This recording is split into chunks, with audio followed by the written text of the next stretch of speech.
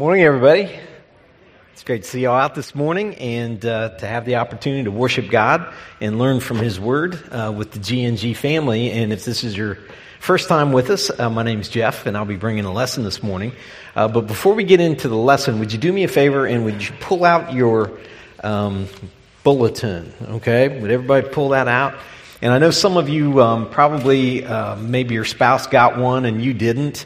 But if you would look in that, and there's a half sheet, there's an insert in there. It looks kind of like this, okay? And if you would take that out, and if you did not get one of these when you came in, I would really appreciate it if you would raise your hand and just hold it up, and then our ushers will bring one of these to you, because we want to make sure that everybody gets an opportunity to fill one of these out.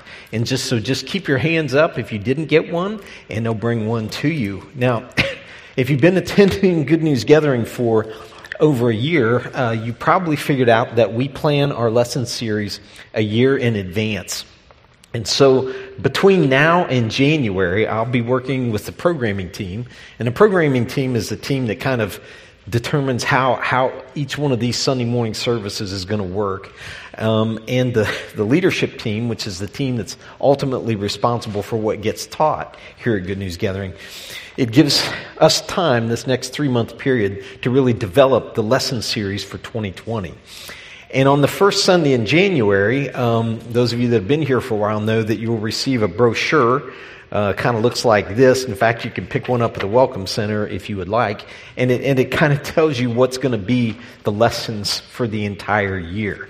And this is something that we've done for a number of years. And I've had people ask me, why do you do that? And there's really a couple of reasons for that. One of the reasons is that it helps the leadership team ensure that the church family receives teaching that is consistent with and supportive of the purpose that Christ has placed upon this church. And so that's the number one reason. But there's a second reason as well. And we plan our lessons out so far in advance because one of the things that we've never wanted to run into is we've never wanted to run into a situation where people said, well, you created that series to deal with an issue that I'm facing. Okay, like you're picking on me, okay? And I've actually had that happen before where somebody said, well, you know I'm going through this and that's why you taught on this Sunday. It's like, sorry, but that got planned like in September last year. Okay, so no, I didn't know. And so it kind of helps. It kind of helps in that way. But when we talk about the purpose of this church, it's contained really in 9 simple but powerful words. And those 9 words explain why this church exists. And it goes like this. We exist to develop seekers into fully functioning followers of Christ. In other words, this church exists to develop, we understand that spiritual growth and the journey of faith is a process, and that people grow and develop over time. And so we exist to develop seekers. Those are people who are seeking spiritual truth, and that should be all of us as we go through life. But to develop seekers into fully functioning followers. In other words, they function or they live out in their daily lives the fact that they are followers of Christ. And they're fully functioning followers of Christ. In other words, we believe that Jesus Christ is the hope of the world.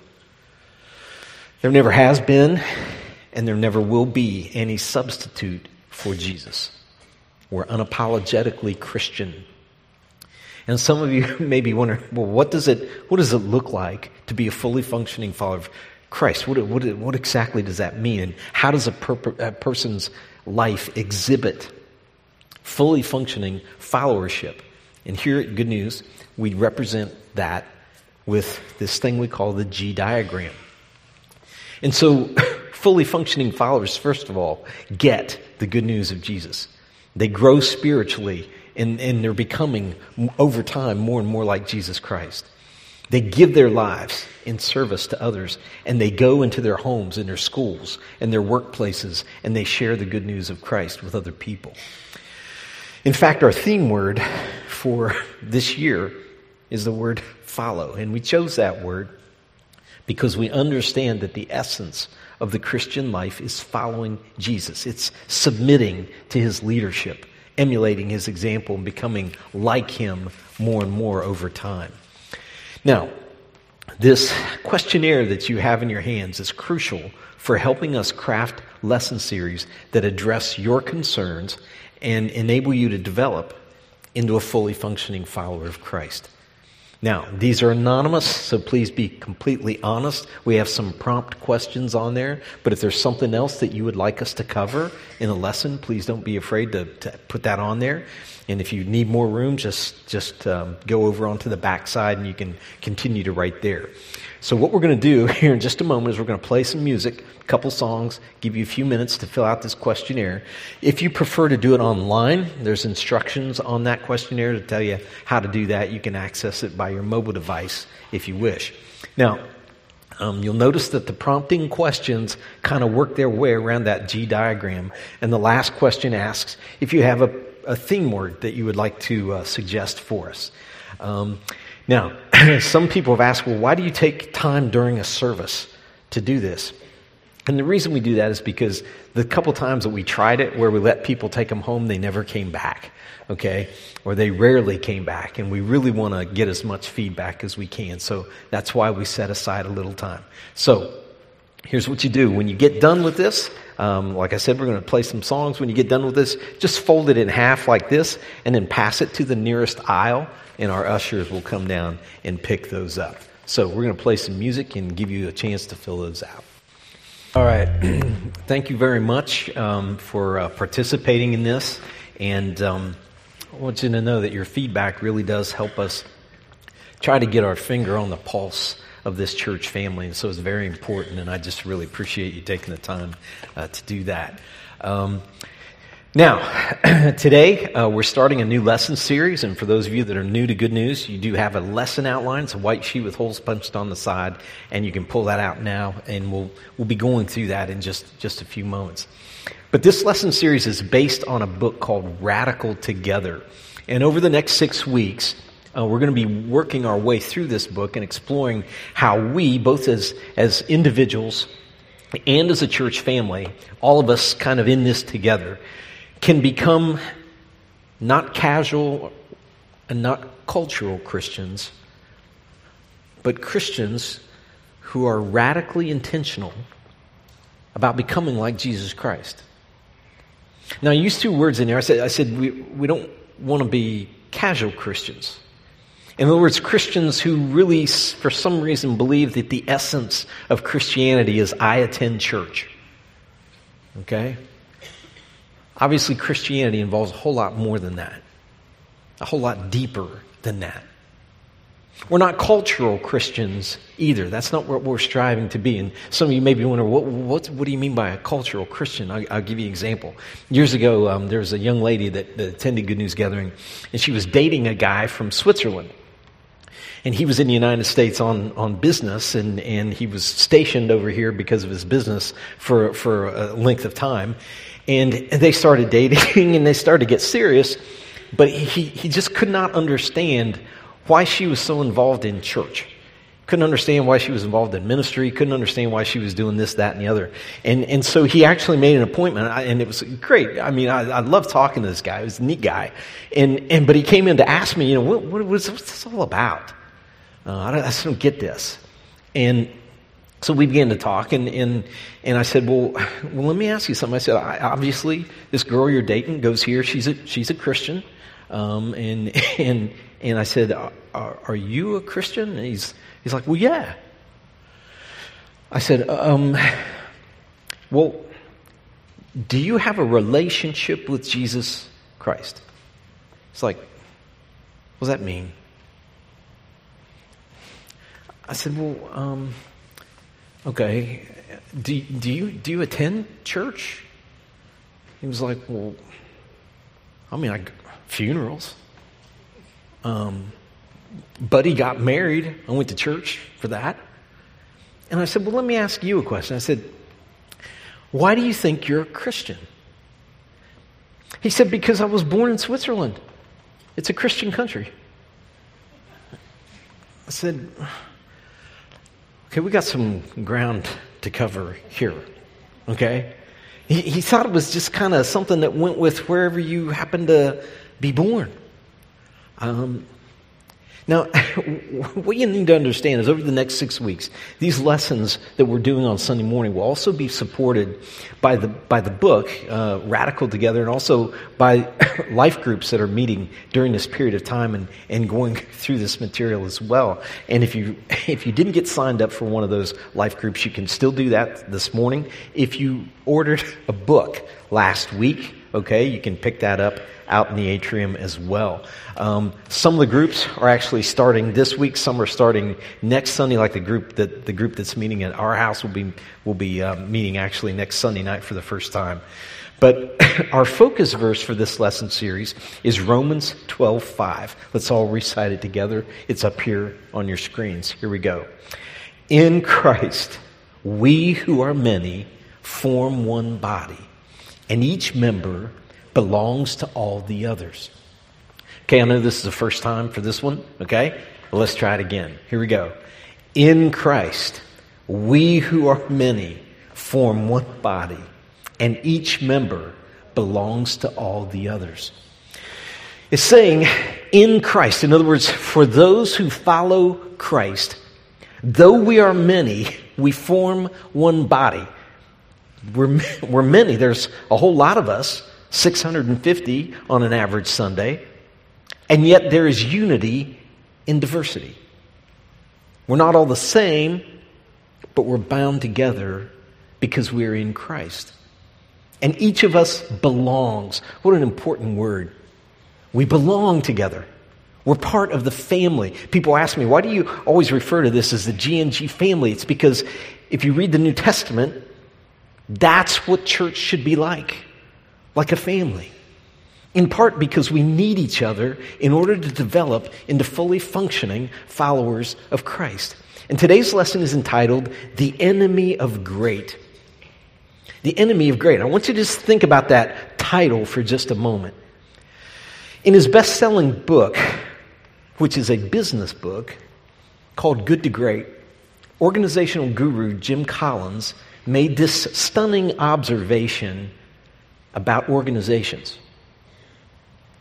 And he said this is true for whatever kind of organization it might be, whether it's a corporation, whether it's just a business, whether it's a school or a church or a family. He said this, and I thought this was fascinating. He said, good is the enemy of great. I remember the first time I actually heard him speak, and he said that, I was like, what? Good is the enemy of great? In his research, Collins found that some organizations achieve a certain level of success. And what he did is he did these comparison studies with corporations that were operating in the same line of business. And he said some of them would rise up to a certain level, and you would say, man, that's really good. But there would be another corporation that would be kind of tracking the same way. And then something would happen, and that other organization would just keep right on growing and doing better and better and better. And this one would just kind of stay the same. And then eventually, typically, they would start to drop off. And the question he asked himself is, why does that happen in certain organizations? What's going on there? He said, what happened in those organizations that got up to where everybody looking at it from the outside in would say, that's good. I mean, they're doing good stuff, but then they get surpassed. He said what he saw happen is that they, somewhere along the line, they became satisfied with where they were. They became complacent. They got comfortable. And then they ceased to grow. And rather than continuing to strive for greatness, they settled for being good. And he said, quite often, if you're not careful, good becomes the enemy of great because it lulls you to sleep. So rather than maximizing the potential that they actually had and achieving what they were truly capable of, they were unwilling to commit the time and the effort to make the sacrifices necessary to really excel. So rather than ask the question, what are we capable of achieving? They settled for that's good enough. And that's exactly what they became. Good enough. But good enough rarely is. It tends not to last. And the same is true of individual Christians and churches. We rarely struggle to discern the difference between right and wrong or good and evil. I mean, for most of us, that's pretty simple stuff, right? It's pretty obvious. But we struggle to discern the difference between what's good and what's better and what's best. The difference between good and great.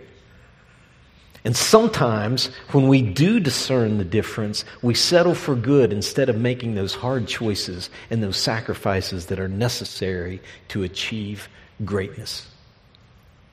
For some reason, we just settle for good.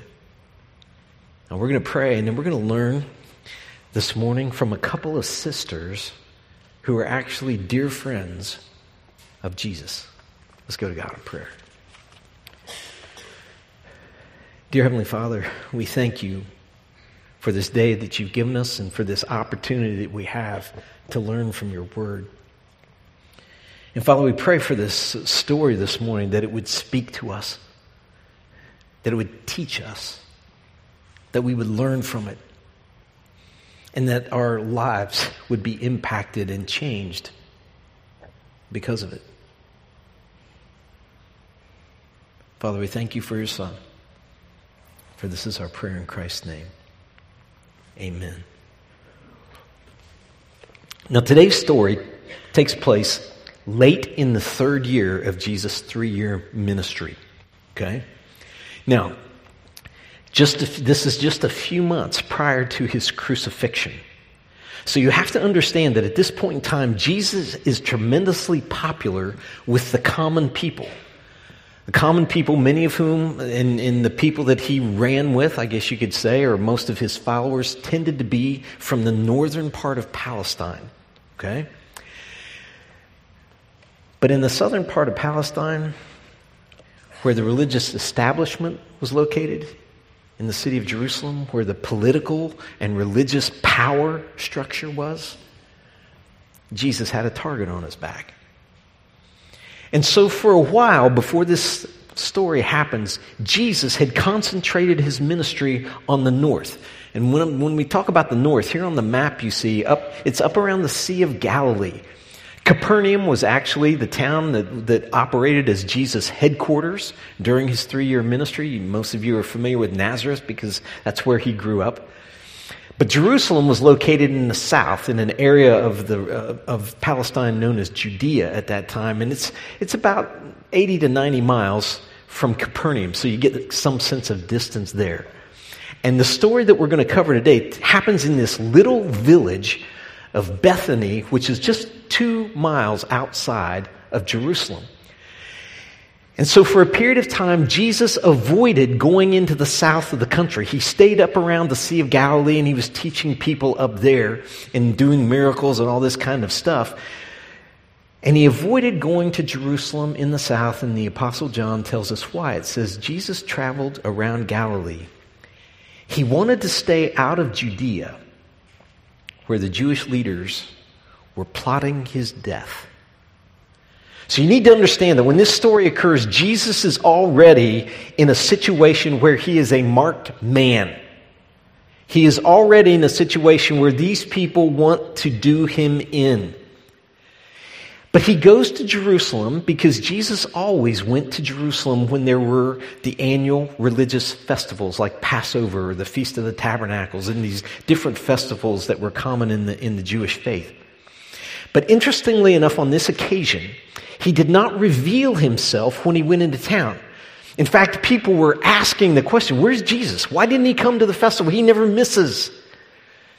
But he didn't reveal himself until about midway through this particular festival, at which point his teaching causes such a ruckus that they tried to arrest him. Now, like I said, this was months before he actually gets arrested and crucified at another religious festival. But they can't corner him for some reason. He basically sneaks out of town, and scholars believe that he stopped at the home of these old friends, a guy by the name of Lazarus and his 2 sisters, Mary and Martha, as he's leaving Jerusalem after this event where they tried to arrest him and they weren't able to do it. And so Bethany is just this little village. It's just 2 miles outside of Jerusalem. And so what I'm going to do this morning is a little bit unusual for the way we typically do things here. I'm just actually going to read the story from from beginning to end. And then we're going to go back and we're going to take it sentence by sentence and dig as much out of it as we can. So here we go. As Jesus and his disciples were on their way, he came to a village where a woman named Martha opened her home to him. She had a sister called Mary who sat at the Lord's feet listening to what he said. But Martha was distracted by all the preparations that had to be made. She came to him and asked, "Lord, don't you care that my sister has left me to do the work by myself? Tell her to help me." "Martha, Martha," the Lord answered, "you are worried and upset about many things, but few things are needed, or indeed only one. Mary has chosen what is better, and it will not be taken away from her." That's the whole story, right there. And if you read that story, at first blush, it seems simple. It seems very straightforward, easy to understand. And as human beings, when we read stories like this, and especially something out of the Bible, we immediately tend to delineate there's a right and there's a wrong, there's a good and there's a bad, and we tend to view things in kind of black and white terms.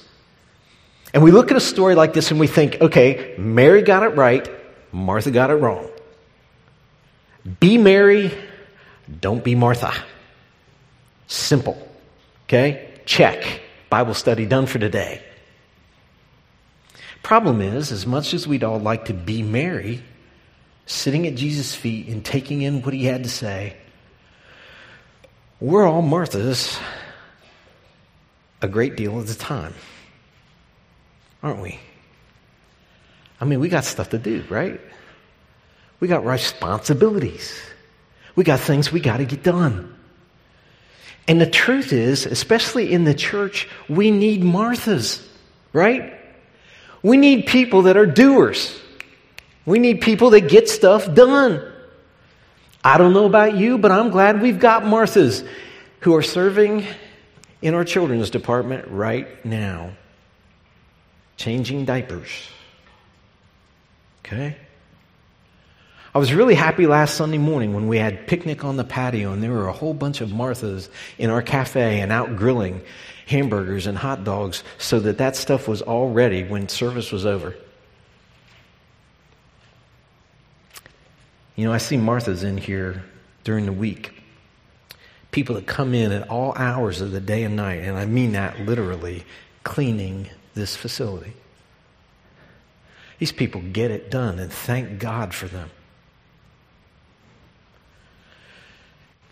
And it's interesting to me, you notice it says, as Jesus and his disciples were on their way. So Jesus didn't show up at this woman's house alone. The apostles were with him.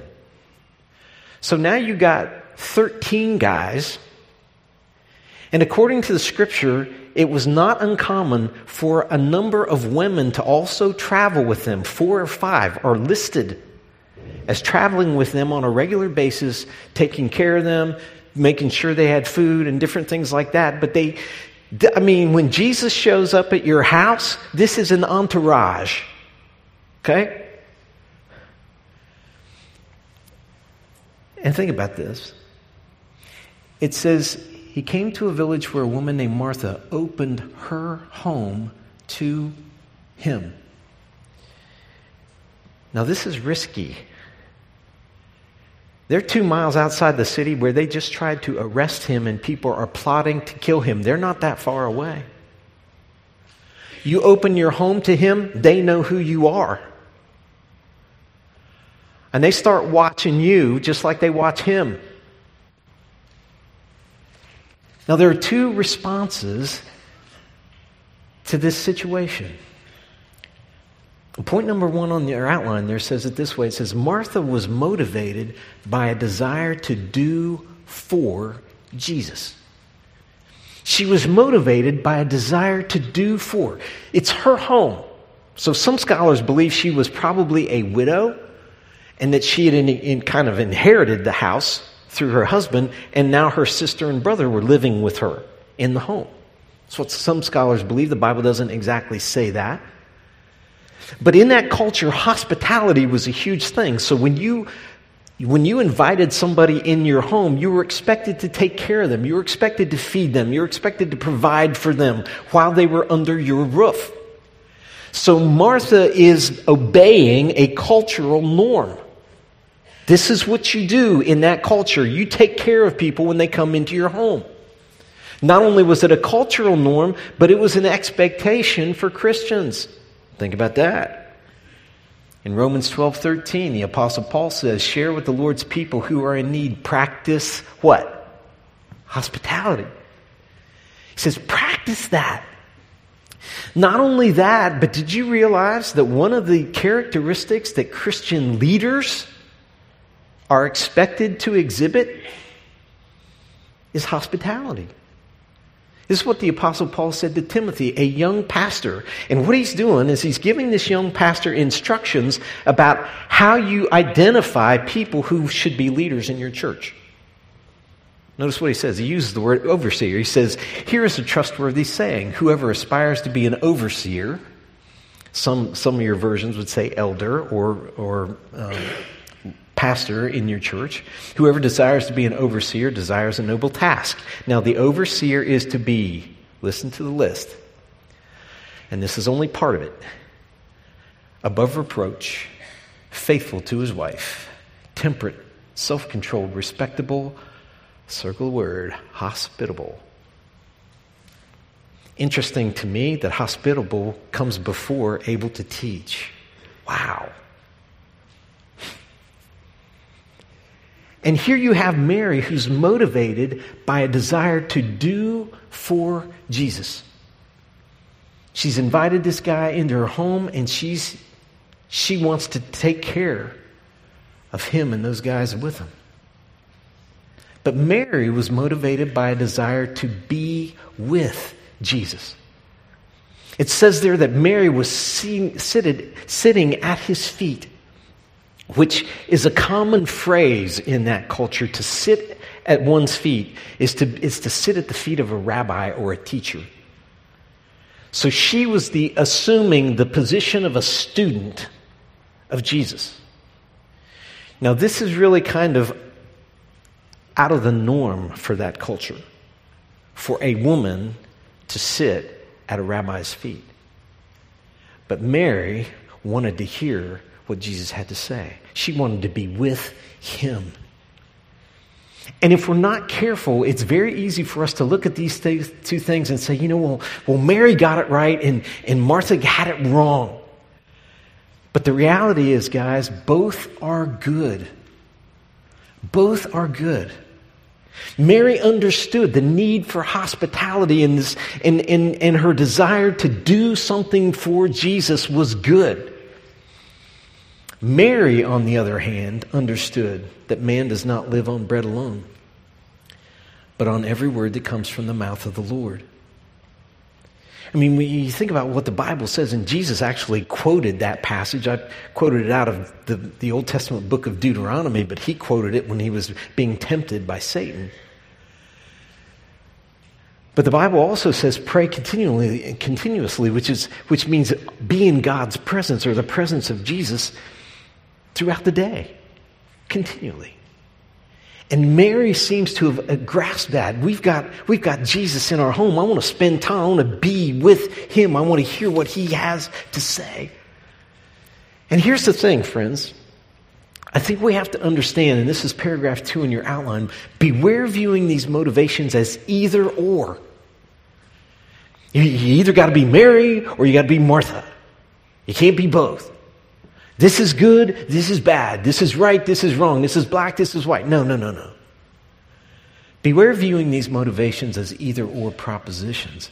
The desire to do for and be with Jesus are both and realities of being a fully functioning follower. In other words, we have to both be with and do for. Be with and do for. You know, you have to be really careful, because I've heard people say, well, you know, Martha got it all wrong. Martha should have been in there just listening to Jesus.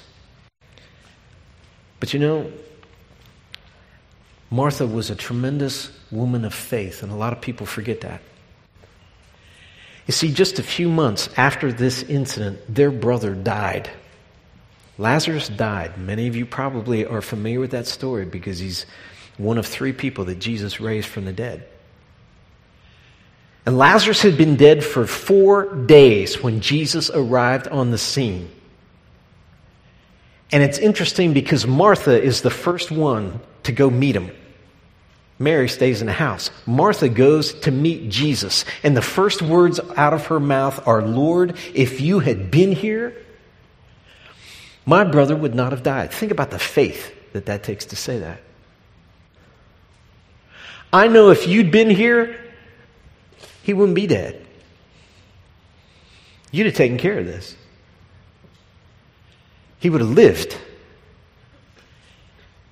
if you'd been here. And not only that, but later in this conversation that she has with Jesus on that occasion, Jesus says to her, I am the resurrection and the life. The one who believes in me will live even though they die, and whoever lives by believing in me will never die. Do you believe this? And look at her response. Yes, Lord. I believe that you are the Messiah, the Son of God, who has come into the world. Whoa. Martha was a tremendous, tremendous woman of faith. So what happened on this occasion in her house? What was kind of going wrong at that particular time with Martha? And friends, I think as we go through this story, we're going to find some indications that there is an imbalance in Martha between her desire to do for Jesus and the need to be with Jesus. And friends, it's a struggle that every one of us who is a follower of Jesus Christ has to grapple with at times in our lives. Because all of us find ourselves at times thinking, you know what? I'm doing too much. I'm serving too much. I'm involved in too many ministries. And there are other times when we're thinking to ourselves, you know what? I really need to spend more time in prayer and Bible study. And how do I balance all of that? It's interesting. The first indication that there's an imbalance between my desire to do for and the need to be with Jesus. And we find it in what Jesus says. He says to her, he says, Martha, Martha. And I think this is really important, the way he starts this. There's another time when Jesus says somebody's name twice. It's on the night before he died, and it's in the upper room, and he looks at Peter and he says, Peter, Peter, Satan has desired to sift you like wheat. And I think when Jesus did that, when he would say somebody's name twice, part of it is just to kind of calm things down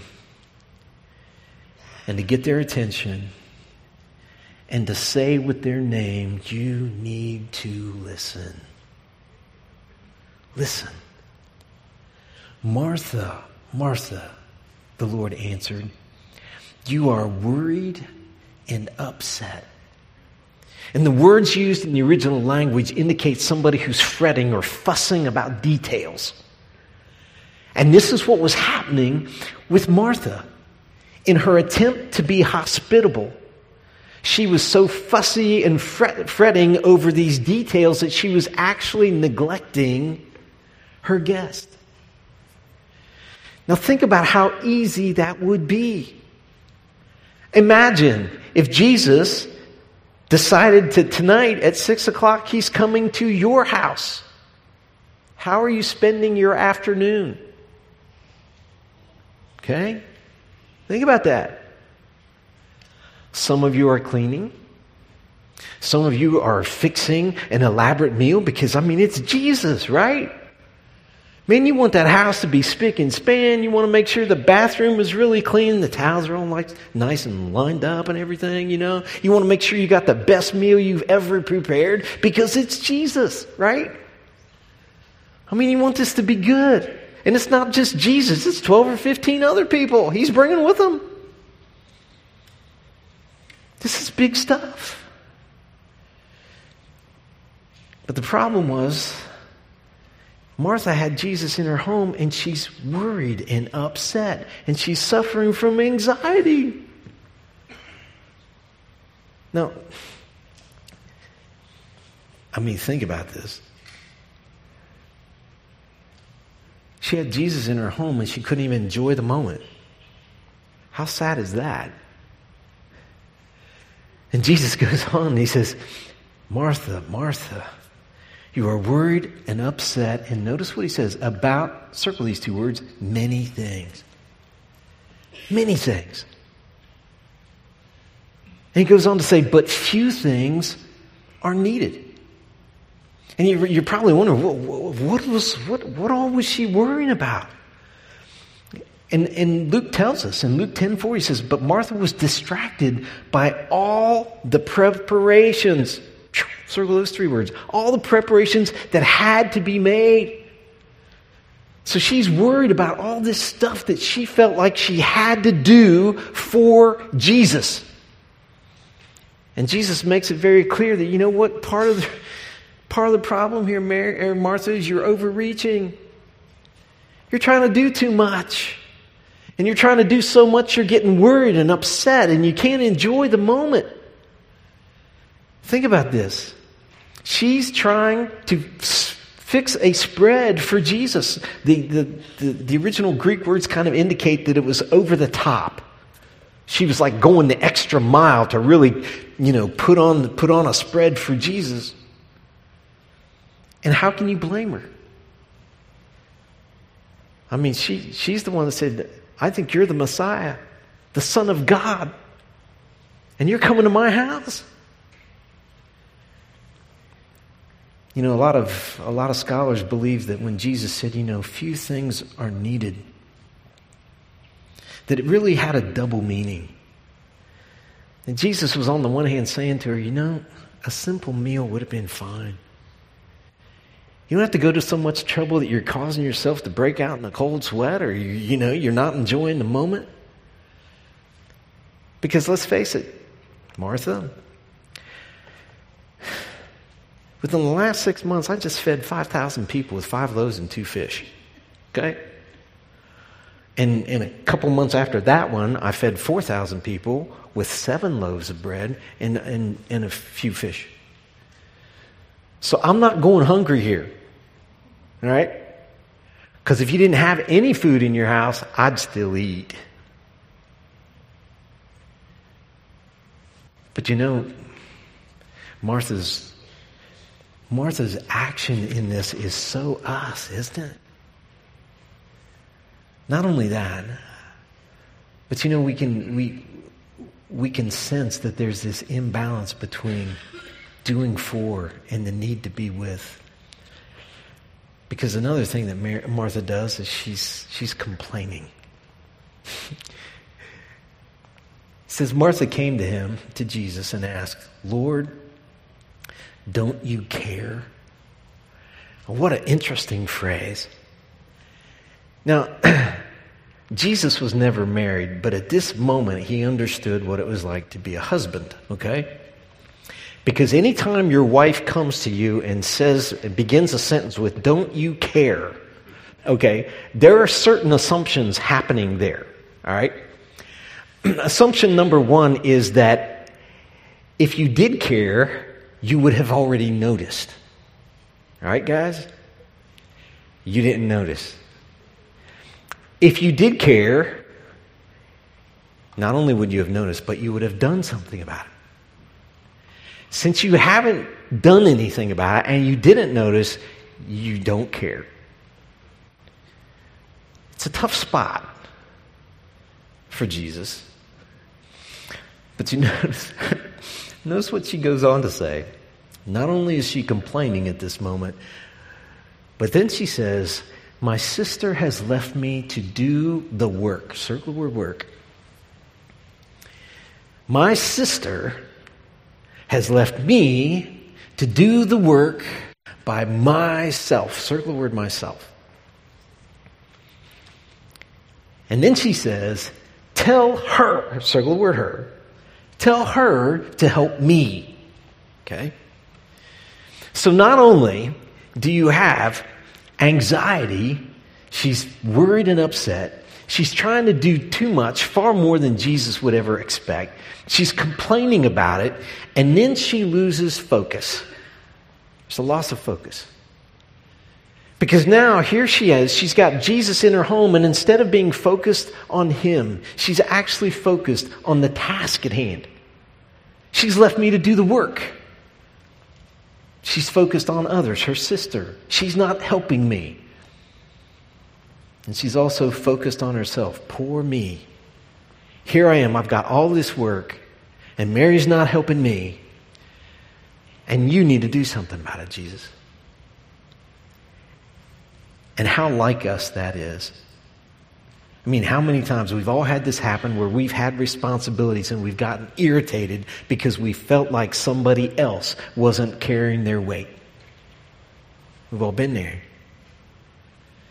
Martha thinks that Mary is absent without leave from the kitchen. Okay, and remember, it's a cultural thing. You do hospitality. Women do not sit at the feet of rabbis. So she's probably a little irritated with Jesus that he didn't put a stop to that on cultural grounds. But notice what Jesus says. He said, Martha, few things are needed, or indeed only one. And here's where I want to make sure you get the distinction here, and you don't think, well, Martha had it all wrong and Mary had it all right. You see, being with Jesus provides the power for doing for Jesus. Both are good, but both have to be in balance. You have to be with in order to do for. And the problem that Martha got into is she was not being with Jesus when he was right there in her own home. She was so focused on doing for. And because things weren't working out the way she wanted, then she began to be anxious. She began to overreach, complain, and lose focus. And how many times does that happen to us, Christians who are involved in ministry? We get involved, and sometimes we get involved in more than one ministry, and then pretty soon our time with Christ goes down as our ministry involvement goes up. And what happens? If we're not careful, over time, the work or the service begins to make us anxious. We begin to worry about it. We begin to overreach. We begin to complain. And we begin to focus on who else in this church isn't carrying their weight. And friends, when we start having those kind of feelings, those are moments when we need to think, you know what? I'm doing for, but I'm not being with. And when that gets out of balance, it's not healthy. You see, being with Jesus provides the power for doing for him. And Jesus goes on to say this. He says, few things are needed, or indeed only one. And then he says, Mary has chosen what is better, and it will, circle these 4 words, not be taken away. It will not be taken away from her. And here's the fascinating things, friends. Being with Jesus is the one thing that cannot be taken away from you or me. Isn't that cool? Being with Jesus cannot be taken away from us. Other things can be taken away from us. But only one thing, Jesus said, is needed. And that's to hear from Him. That's what Mary got right. You know, I think about that sometimes when it comes to Good News Gathering. And I think about the fact that, you know what, we could have the coolest auditorium. We could have the greatest sound system. We could have the softest seats. We could have the best coffee. We could have a cool band. And it's all good stuff. It's all good. But if we don't hear from Jesus, when we get together, if that is not a focus of what we do when we're together, then we've missed the point. If we aren't with Him through Bible study and prayer, we're off track. And at some point, this thing won't work because we've lost focus. You know, I think about the fact that it cannot be taken away. The Bible says this. It says, as the Scriptures say, people are like grass. Their beauty is like a flower in the field. The grass withers and the flower fades, but the word of the Lord remains forever. And that word is the good news that was preached to you. The word of the Lord remains forever. That's something that Mary grasped, is the need to hear the word. And the fact that it can't be taken away from us is comforting to me. Everything else will pass away. But the word of the Lord remains forever. Think about it. The world cannot take that away from you. Time can't take that away from you. Interestingly enough, the Communist Party has tried that in China, and they can't take it away from their people. I have a map in my office of the countries around the world that are deliberately trying to eliminate the Bible from their country. There's a number of them. It'll never happen. Even if they burn them all. Being with Jesus is the one thing that cannot be taken away. In our culture, a lot of secular educators try to take it away from our young people as they grow up. They can't take it away. They can't. Friends, I don't know what your next step is this week. Perhaps you're not a Christian. And on the back of your Connect card, you might want to think about checking that box that says, this week I want to discover what it means to be a follower of Jesus Christ. If you are a Christian, I hope that this week you'll grapple with that question. How am I balancing being with and doing for? Am I in balance or am I out of balance? Perhaps your next step this week is to learn what it means to be a part of the G&G family, and you can sign up for Class 101, which is next Sunday, immediately after second service. You can sign up for that on your Connect card. But friends, I hope and pray that all of us who call ourselves followers of Jesus Christ will think this week about the balance in our own lives between being with and doing for. Both are good, but they need to be in balance. Let's go to God in prayer. Dear Heavenly Father, we thank you for this day that you've given us. We thank you for this time that we could spend in your word.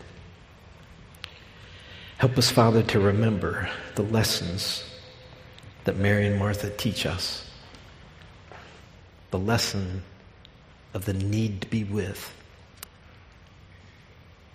and that desire to do for. Help us to remember that both are good. We just need to keep them in balance. For this is our prayer in Christ's name. Amen.